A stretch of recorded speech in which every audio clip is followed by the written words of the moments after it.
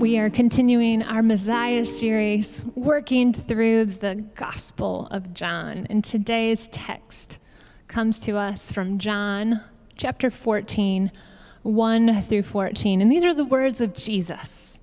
These are the words of Jesus. Do not let your hearts be troubled. You believe in God, believe also in me. My Father's house has many rooms. If that were not so, would I have told you that I'm coming there or going there to prepare a place for you? And if I go and prepare a place for you, I will come back and take you to be with me, that you also may be where I am. You know the way to the place where I am going. Thomas said to him, Lord, we don't know where you're going, so how can we know the way? Jesus answered, I am the way and the truth and the life. No one comes to the Father except through me. If you really know me, you'll know my Father as well. From now on, you do know him and have seen him. Philip said, Lord, show us the Father, and that will be enough for us. Jesus answered, don't you know me, Philip? Even after I've been around you for such a long time? Anyone who has seen me has seen the Father. How can you say, show us the Father? Don't you believe that I am in the Father and the Father is in me? The words I say to you, I do not speak on my own authority. Rather, it is the Father living in me who is doing his work. Believe me, when I say that I am in the Father and the Father is in me, or at least believe on the evidence of the works themselves. Very truly, I tell you, whoever believes in me will do the works I have been doing. And they will do even greater things than these, because I am going to the Father. And I will do whatever you ask in my name, so the Father may be glorified in the Son.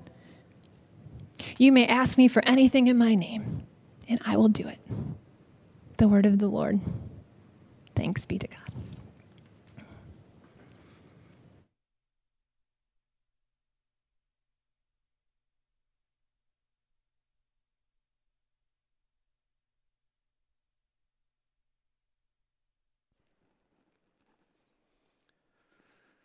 Thanks, Christine.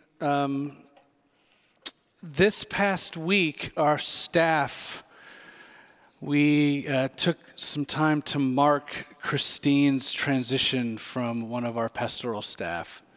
A bittersweet moment.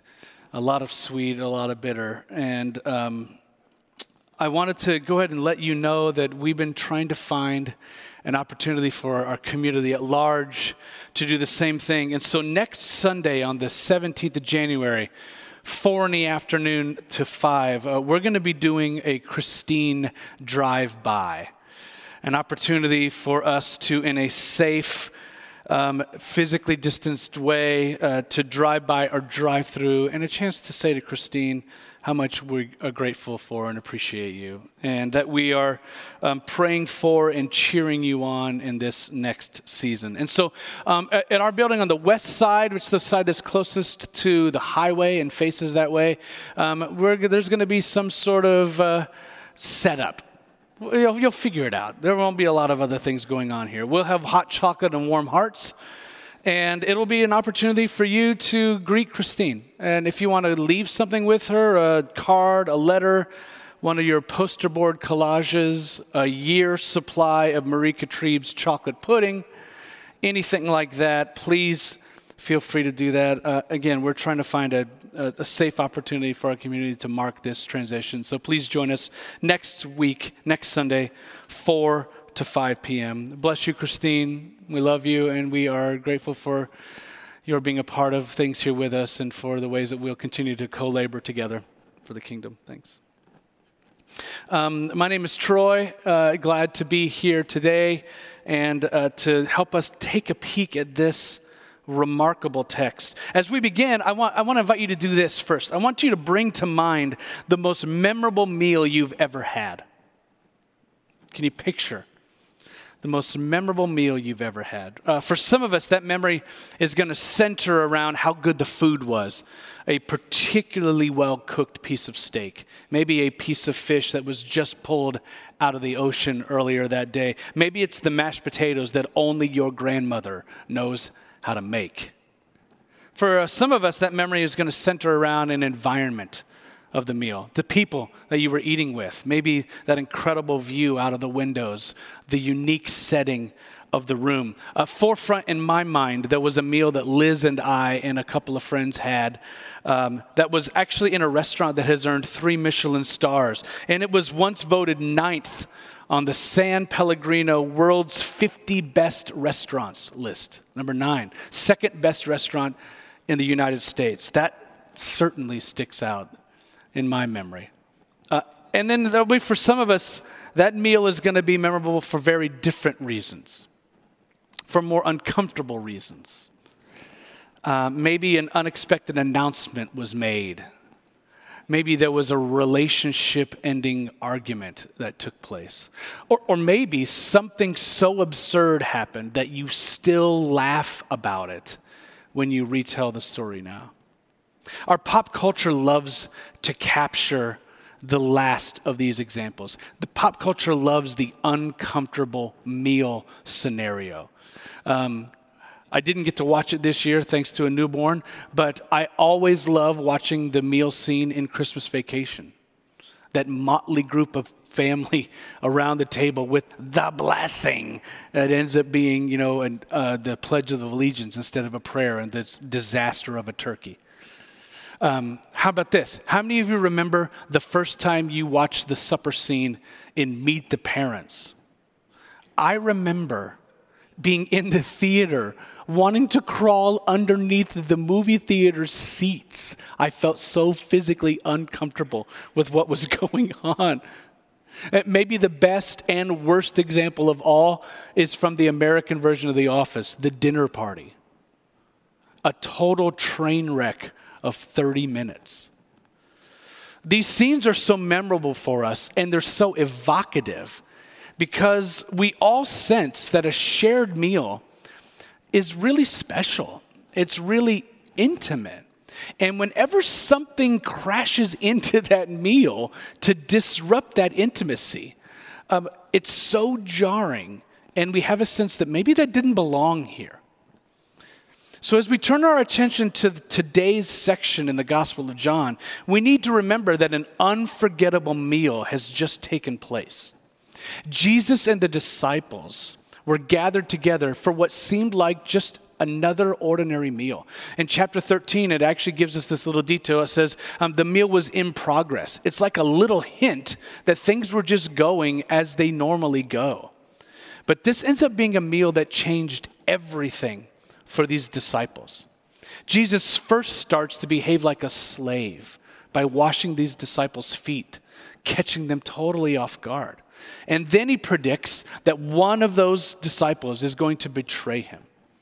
And it's dramatically revealed that it's Judas, and that Judas gets up, leaves the group and the meal.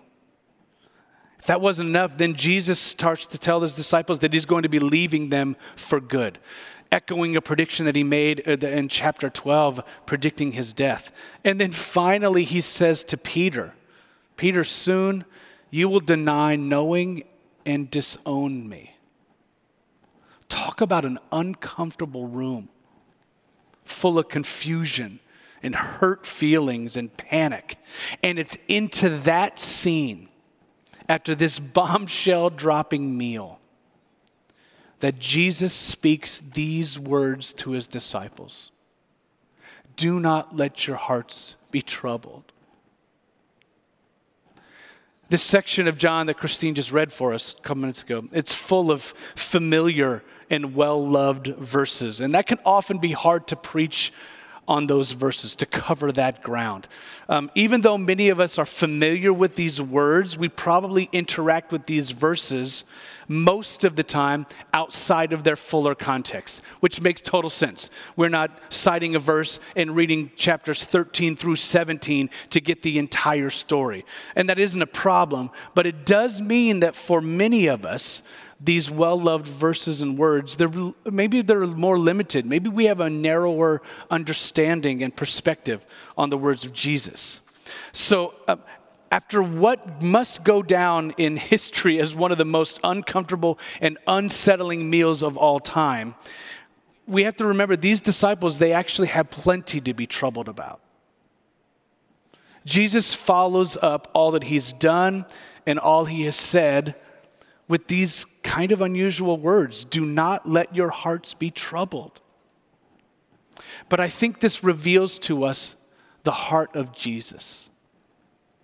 Jesus intends to comfort his disciples. These men who in chapter 13, it describes them, it calls these men his own, Jesus's own. What Jesus has to say to these disciples next, it has to be understood according to this starting place. That his words are not meant to establish theological correctness or to discipline or to put someone in their place.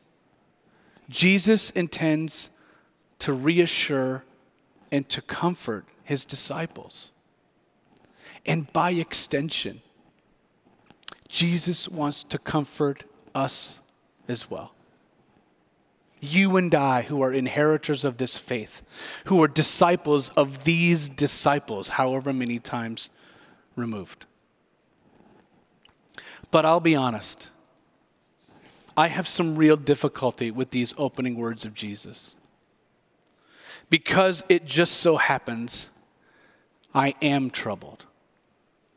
My heart is troubled. And if these words can be received by us in our current moment, well, I have to admit that they start to sound just a little bit dismissive. Because I'm really troubled by quite a few things. I'm troubled by the 4,180 COVID deaths this past Friday alone. The highest number since April. Mothers and fathers, sons and daughters and brothers and sisters who are not statistics to be debated, but fellow humans made in the image of God.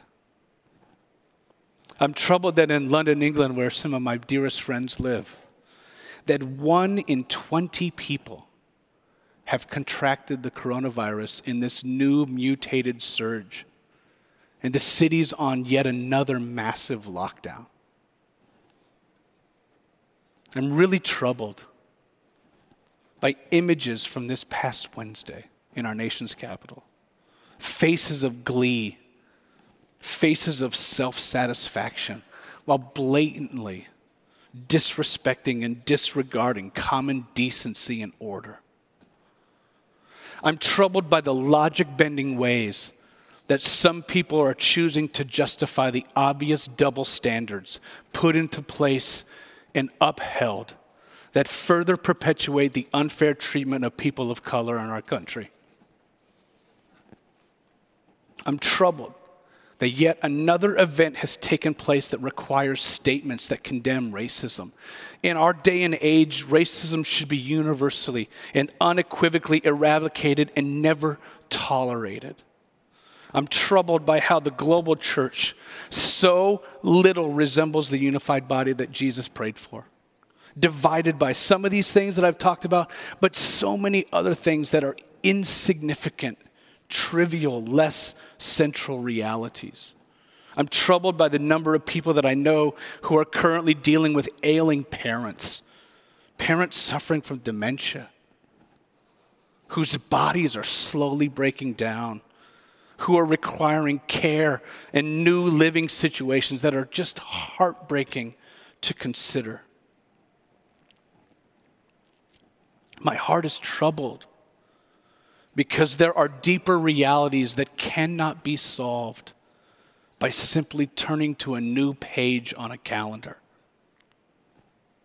There are deeper realities that cannot be fixed by a new person coming into a political office or by a new person coming into a lead pastor office. There are deeper realities that cannot be cured by a vaccine. So my heart is deeply troubled. But I am so grateful that Jesus didn't just say, do not let your hearts be troubled. Because he goes on through the rest of these verses to assure his disciples, to assure us that he alone is our source of reassurance and comfort when our hearts are deeply and widely troubled. I today need the assurance and comfort of Jesus. And I think it's safe to assume every one of us need to be comforted by the words of Jesus. So today, receive these words as he intended. Hear his compassionate voice in these verses. Receive his assurance and his comfort in 4 ways. Intimacy now. These words of Jesus in verses 2 through 4 are some of the most cherished. Many of us are familiar with these words and the way that they function at funerals. They're a reminder that though earthly life is over, there is life after death in the presence of Jesus and the Father, a perfectly correct and fine understanding and perspective. It's also appropriate and faithful interpretation to see this as a picture of Jesus' second coming, to rule and reign fully over a restored creation. But remember, Jesus is seeking to comfort his disciples now. And I believe that he intends more than a one day everything will be all right kind of promise. John, after all, is the most incarnational of all of the Gospels. He begins this whole thing with the words, the Word became flesh. The Word was actualized, embodied, realized in the here and the now. So it would be out of character for John to adopt a future-only kind of orientation. I believe that Jesus is offering the disciples comfort by promising intimacy now, even though he will be physically absent. The translation that we use here, TNIV or NIV, probably for many of us, it mentions there being plenty of room in the Father's house. Older translations talk about mansions. Dwelling place is probably the best way of understanding and translating what Jesus is talking about here. In fact, dwelling place is a noun form of a verb that Jesus uses just one chapter later in chapter 15 when he says these words, abide in me. In chapter 17, Jesus is praying for the disciples, addressing the Father using these words. He says that they may be one, Father. And check it out here. Just as you are in me, and I am in you, I in they, and you in me. I think we can understand and imagine Jesus as the Father's dwelling place. I think we can understand Jesus encouraging the disciples to dwell right now in him. And if Jesus is inviting us into that kind of intimacy, available right now, not just some sort of heavenly realm when we die one day, then I can better understand these words as a kind of timely comfort. His words come just as powerfully to us today. Abide in me. Make me your dwelling place. Make your home in me. He promises there is plenty of room. Do not let your hearts be troubled. Intimacy and presence are available and possible now. Second, the pathway is a person. Thomas and Philip are really helpful characters in this story. I'm really grateful that they're included because I think they serve to validate the many questions and places of confusion that so many of us bring to our faith. I'm encouraged to know that there is room in our relationship with Jesus for an honest acknowledgement of our confusion and of our desperation. And so when Thomas says on behalf of all the other disciples, it seems like, that they don't know where Jesus is going, I'm really grateful that he brings it up. I like the way that Bruner translates the words of Thomas. He says it this way: Lord, we don't have the foggiest idea where you're going. So how can we know the way there? And then we get what is perhaps Jesus' most memorable self-definition in all of the Gospels. I am the way and the truth and the life. Another familiar batch of words that we need to understand as a source of comfort, because the disciples, I think they're confused and they're worried about being alone and they're worried about being lost. And so these words of Jesus, they speak comfort to all of them. You don't need to stumble along in the dark trying to find your way. There's no need to panic. There's no need to search desperately for a secret map. Jesus himself is the way. We can know the truth because Jesus himself is the truth. We can know and experience the fullness of life because Jesus himself is the life, a life that he promised to the full in John chapter 10. Friends, do not let your hearts be troubled. Jesus is pointing out to us that the way is not a method, but a person. The Reformation pastor Martin Luther, he loved the book of John and he loved these words. And he preached this, with these words, Christ wants to tear and turn our hearts from all trust in anything else and pin them to himself alone. In his classic book, The Imitation of Christ, Thomas à Kempis, he has Jesus speak these words: I am the way by which you ought to go, the truth you ought to believe, and the life you ought to hope to have. And then more recently, Leslie Newbegin, he stresses this: it is not that Jesus teaches the way or guides us in the way. If that were so, then we could thank him for his teaching and then proceed to follow on our own. No, he himself is the way. Friends, don't lose sight of the who by trying to figure out the how. Focus on the person and not the method. The pathway is the person. So hear his words as a source of comfort. I am the way there. And I am the truth that will lead you along the way there. And I am the life that will give you the power to follow the truth along the way there. God is revealed. For many of us, when a crisis comes, some kind of disruptive event, either personally or globally, take your pick. Death in the family, a global pandemic, civil unrest.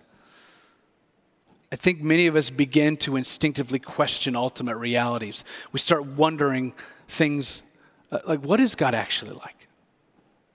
I can imagine these disciples in this scene feeling shaken and rattled and wondering something similar. So this might explain Philip's request of Jesus when he says, Lord, show us the Father, and that will be enough for us.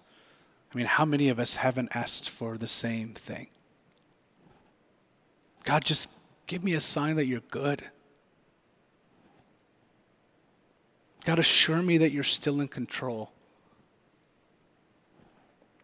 Whisper to my heart that you can be trusted. I think Bruner's translation of Philip's words, they're both really earthy, and I think they're really relatable. When he says, Lord, show us the Father, and we won't ask you for any more favors. Because it's a universal longing. It's a longing of all people. It certainly predates us. It's older than even these disciples. If we look back into the book of Exodus, chapter 33, we find Moses having a conversation with God, and he's looking for some assurance in a really trying time. And Moses says these words to God, show yourself to me. Show yourself to me. Well, friends, do not let your hearts be troubled. We can know the Father and what the Father is like because of Jesus, the Word made flesh. Jesus has embodied this longing, this universal longing. He has embodied Philip's request to see the Father. When Jesus says, anyone who has seen me has seen the Father. Jesus has been trying to stress his intimate connection with the Father throughout the book of John. Just a couple of examples. John chapter 8, 28. Jesus said this, I do nothing on my own, but I speak just what the Father has taught me. And then at the very end of chapter 12, he says, so whatever I say is just what the Father has told me to say. The biblical scholar Raymond Brown, he wrote about these verses. He said, precisely because neither Jesus' words nor his deeds are his own, then we know that these words and deeds tell us that Jesus is intimately related to the Father. In seeing Jesus, one sees God. Jesus is the revelation of God. He is the image of the invisible God, Colossians tells us. And there is great comfort in knowing that the possibility of seeing God is inherent in our fellowship with Jesus. Jesus has made the Father known to us. And finally, power is available. I imagine the minds of these disciples were probably racing at this point. They're probably rewinding the tapes in their heads back to all these scenes with Jesus, probably wondering what on earth they meant. There was that water to wine moment, and that one time when a small lunch became a banquet. And how about that time when Lazarus was brought back to life, and all these different healings and miracles?